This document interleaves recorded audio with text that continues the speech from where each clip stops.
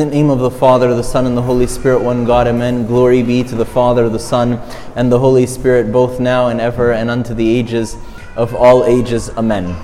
You know, we've had a great summer here in Toronto.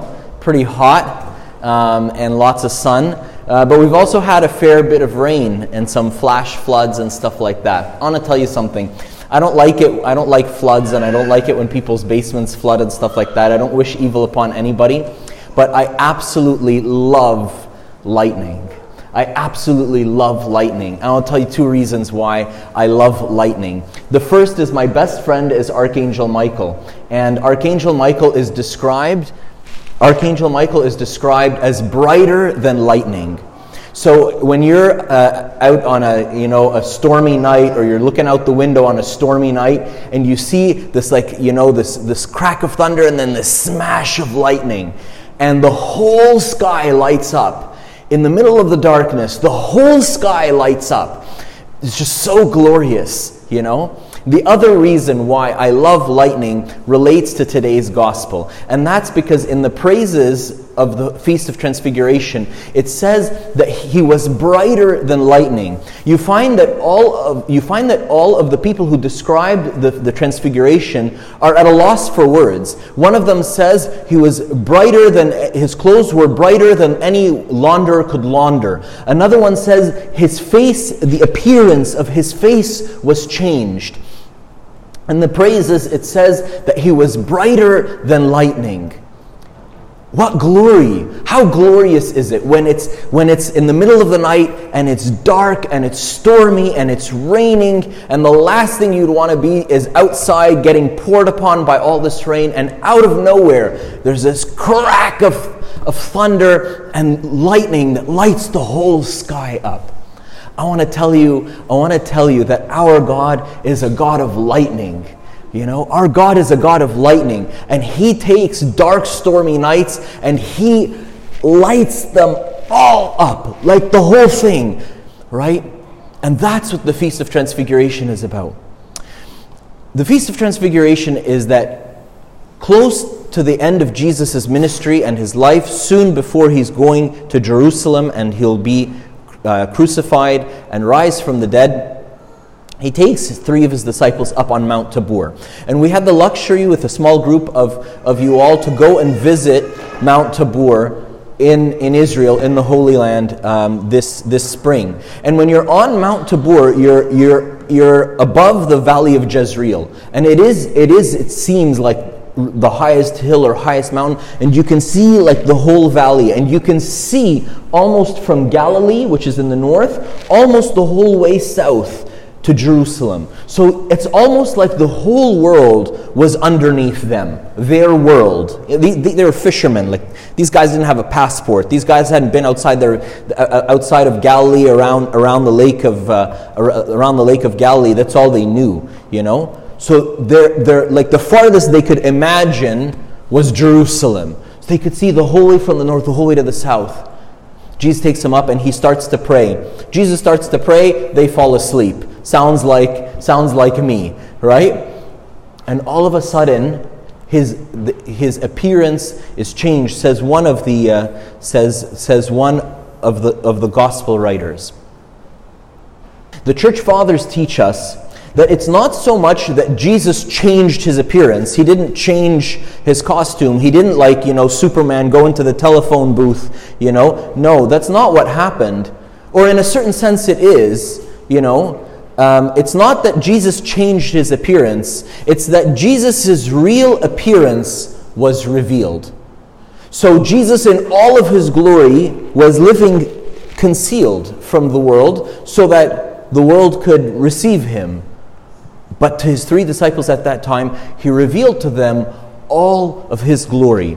And with him appear Moses and Elijah. And the Synaxarium today was explaining to us what the church teaches us, that it wishes to show us that everyone is welcomed to this glory of His. Moses was married, Elijah was not. Moses was dead, Elijah had ascended to heaven in the flesh. Moses represents the law, and Elijah represents the prophets. The short of the long is these two other characters that are present with Christ show us the diversity that God is welcoming into His glory. That God is not welcoming only one or two people into His glory, but God is welcoming everyone into His glory. Now, what's very interesting and almost completely out of place is the conversation that happens between Moses and Elijah and Jesus. Imagine Jesus in all of His glory, shining whiter than light, shining brighter than the sun, shining brighter than lightning, shining, whiter than a launderer could launder clothing.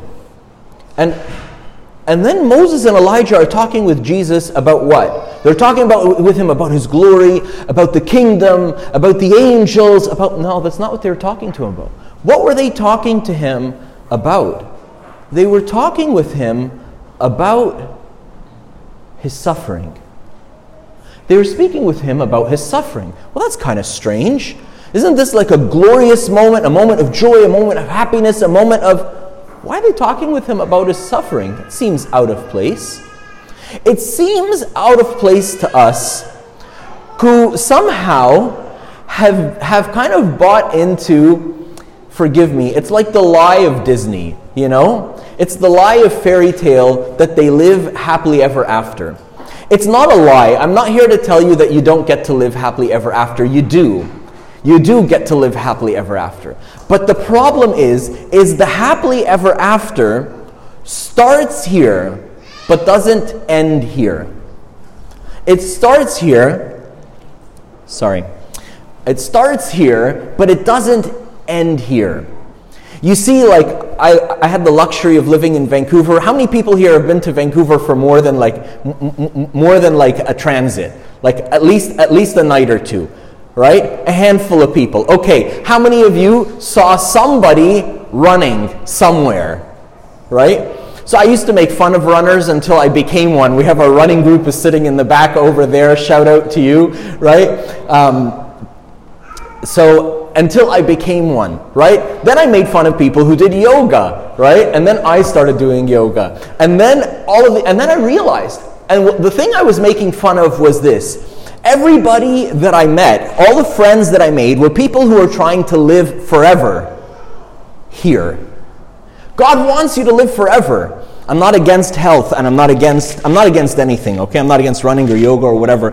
Do what you got to do to keep healthy and keep fit and keep happy. But God wants you to live forever. He does. It starts here.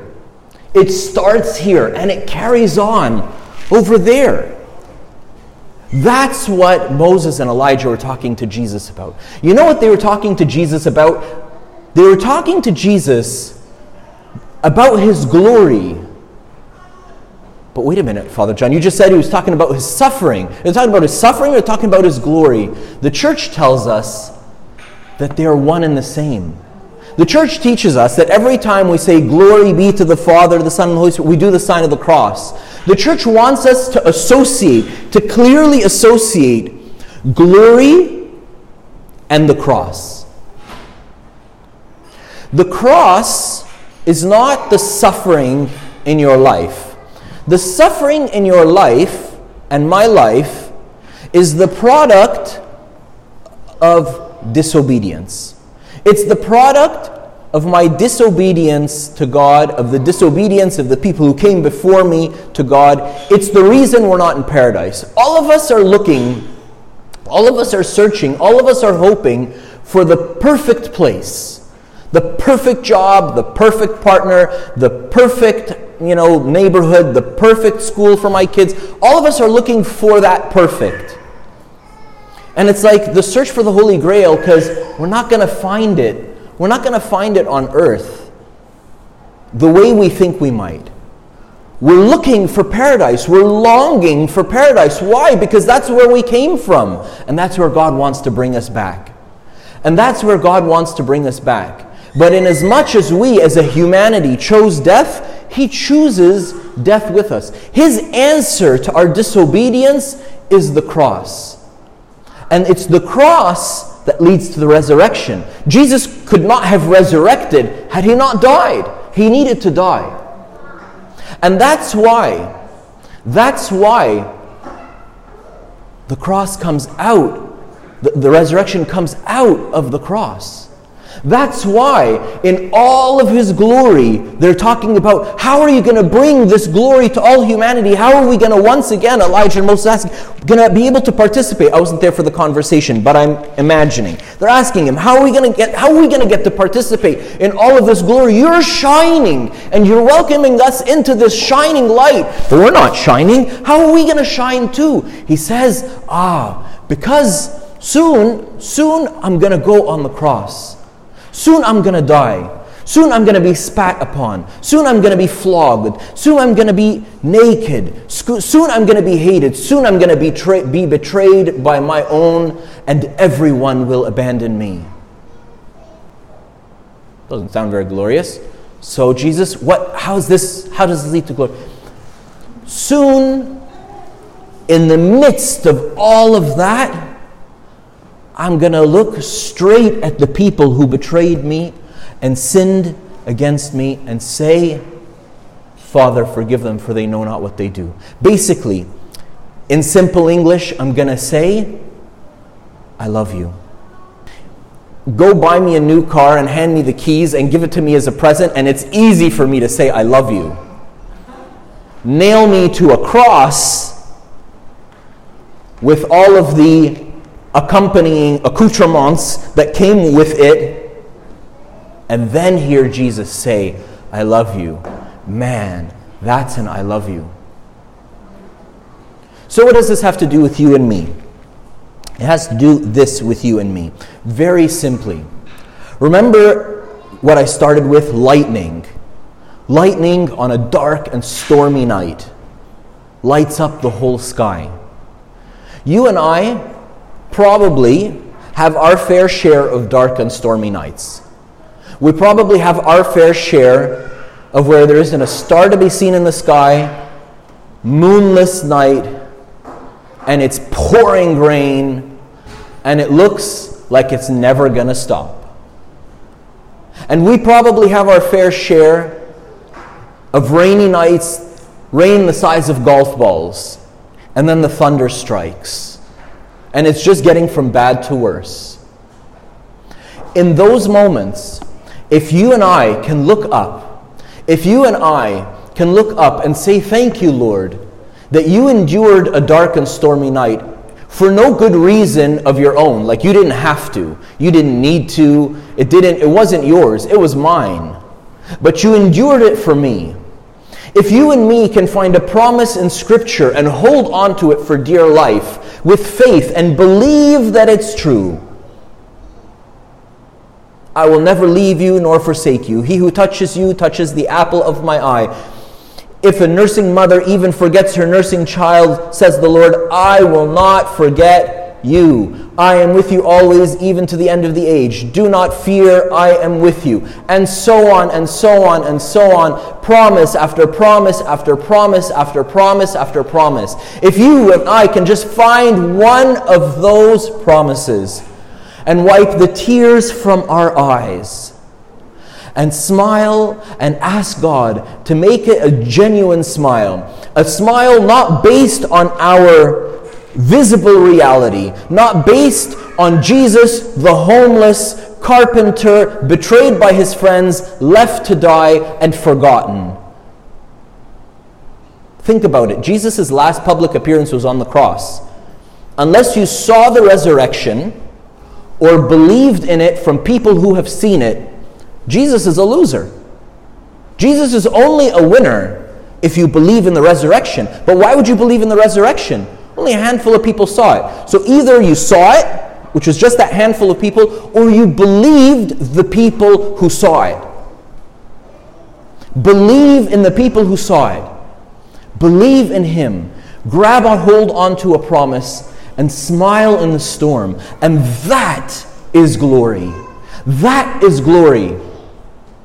When someone at work says to you, you look mighty chipper today, Are you having a good day? Or actually, it's like one of the worst days of my life. But, nonetheless, and they're like, really? Why? And you're like, oh, well, this happened, and then my car broke down, and then I got a ticket, and then, And anyhow, I'm here, and so why are you smiling?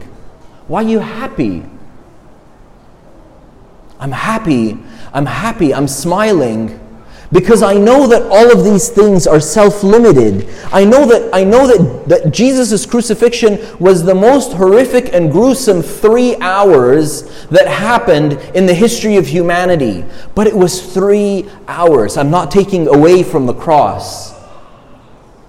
But your and my passage through the cross, through pain, through suffering, through difficulties is limited. And the glory that God wishes to reveal in you and me is eternal. So let the lightning strike, and let the lightning fill the dark and stormy skies, and brighten the sky, and make it brighter than it would be if it was daylight, and remind you and me that your transfiguration, my transfiguration, which is a participation of Christ's transfiguration, is very near at hand, even at the very doors. Glory be to God forever and ever. Amen. I have sinned. Forgive me, my fathers and mothers and brothers and sisters.